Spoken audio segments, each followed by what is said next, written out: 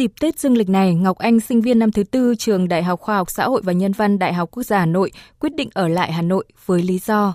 Một phần là do mình là sinh viên năm cuối, mình muốn có thêm cơ hội để va chạm hơn, có kinh nghiệm hơn trong việc chăm sóc khách hàng ấy.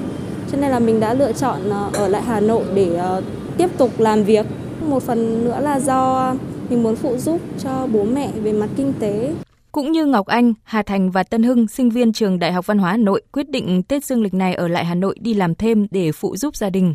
Tết Dương thì mình sẽ về quê để mình làm thêm, kiếm thêm một chút thu nhập cho cuộc sống cá nhân. Hiện tại vấn đề học phí đang là một vấn đề mà được rất là nhiều sinh viên quan tâm. Thì mình cũng muốn kiếm thêm một chút thu nhập để có thể trang trải cho vấn đề học phí của mình. Việc này cũng sẽ là một cái trải nghiệm mới dành cho mình. Thử là không về quê ăn Tết một lần và để thay vì đón giao thừa ở gia đình thì mình có thể là đi làm ở trên Hà Nội này để có thể gặp gỡ và giao lưu với nhiều người hơn.